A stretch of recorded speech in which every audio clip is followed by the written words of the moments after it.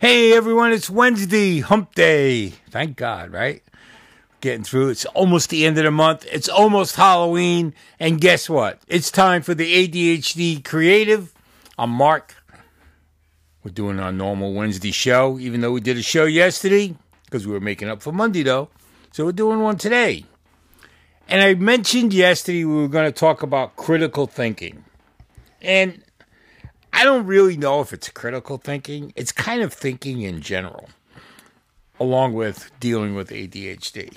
Now, what I'm going to ask is I'm going to ask you to be honest, and I want you to sit and think about this for a second, is when you're doing some, let's say, creative thinking, critical thinking, strategic planning, how does ADHD affect you? Does it interfere with you? Does it help you? Does it do both? Over the years, I found that ADHD kind of is a strange bedfellow, okay? And it isn't just dealing with ADHD, it's also dealing with people with ADHD. Have you ever been in a room with, okay, if you have ADHD, have you ever been in a room with somebody else that has ADHD and had a conversation? Raise your hand.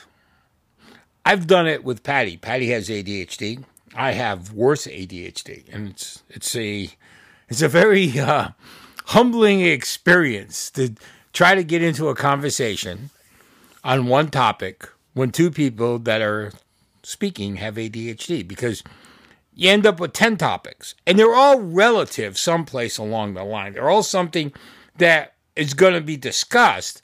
It's just they're not the central topic, because what you started with ends up being 6 other things that you need to talk about. And it's one of you brings it up, the other one finishes, another one brings it up, you finish. It gets nuts. And if you put 3 people in a room with ADHD, you'll never get out of that room. I'm only kidding, but you know what I'm saying. It gets very, very conversation claustrophobic. Does that make sense? You know, you can be claustrophobic because of a room, darkness, elevator, whatever it may be. But have you ever been conversation claustrophobic, which is when you just got all these conversations closing in on you? But they're all relative. They're all important. They're all something that you want to discuss or plan on discussing. The problem is that it's all being done at the same time.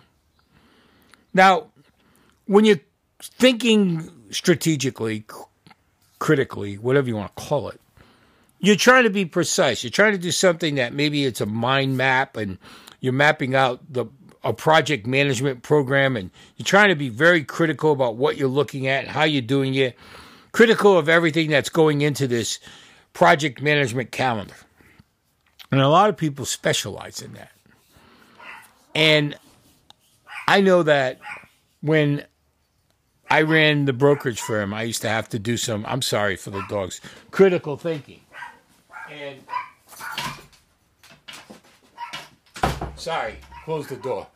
And a lot of times, that critical thinking was blindsided by a bunch of ADHD things going on. So the critical thinking wasn't that critical, but it was important. So I'd have to call someone in that didn't have ADHD, have them sit with me, and extract from me what I was looking to get at while I was talking about 1,000 other things.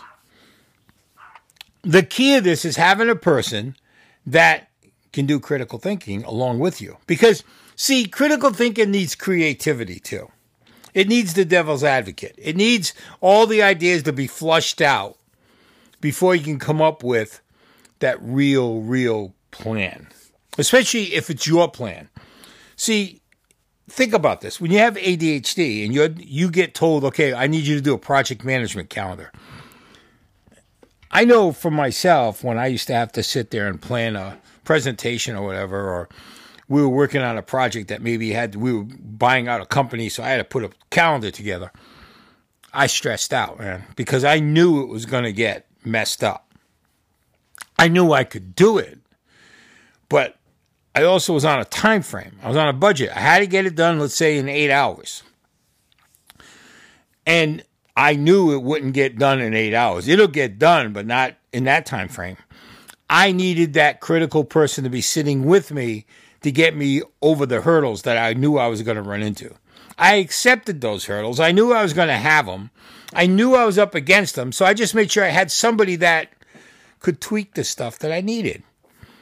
And there's nothing wrong with that. But you have to be conscious of it. You have to be accepting of it, knowing that you may not be able to get that project management calendar or that critical thinking done the way you want in a time frame that you have because of ADHD. But that's not a bad thing, because here's the thing. A critical person, when they get down and they do their project management calendar, a lot of times that calendar is very precise, it's very perfect, but it misses a lot of things that the creative person would like to see in there, that needs to be in there, that needs to be addressed during the planning, during the calendar, during the stages. So you kind of need two people, an ADHD person and a non-ADHD person. Now, I don't know if any of this makes sense, but from what I used to do as a broker and doing mergers and acquisitions, leverage buyouts, that was key to my presentations. Whenever I did a presentation, I had a person sitting there that was my critical thinker, quote unquote. Okay? I knew that he or she could get me through the presentation, and those people would see the critical side and the creative side. And it would make sense. It wouldn't just be some guy getting up there talking about all these great ideas with no agenda. It would be two people, one with the agenda and one with the ideas. And that person with the agenda was putting the agenda into place as the creative ideas were flushing out. It works. I mean, it really does. And it breaks up the claustrophobic conversation. Think about it. See if you've ever had one. Let us know. You guys have a great day. We're going to be back on Friday. And we'll get ready for Halloween. This is the ADHD Creative. This is Mark. You guys have a great day.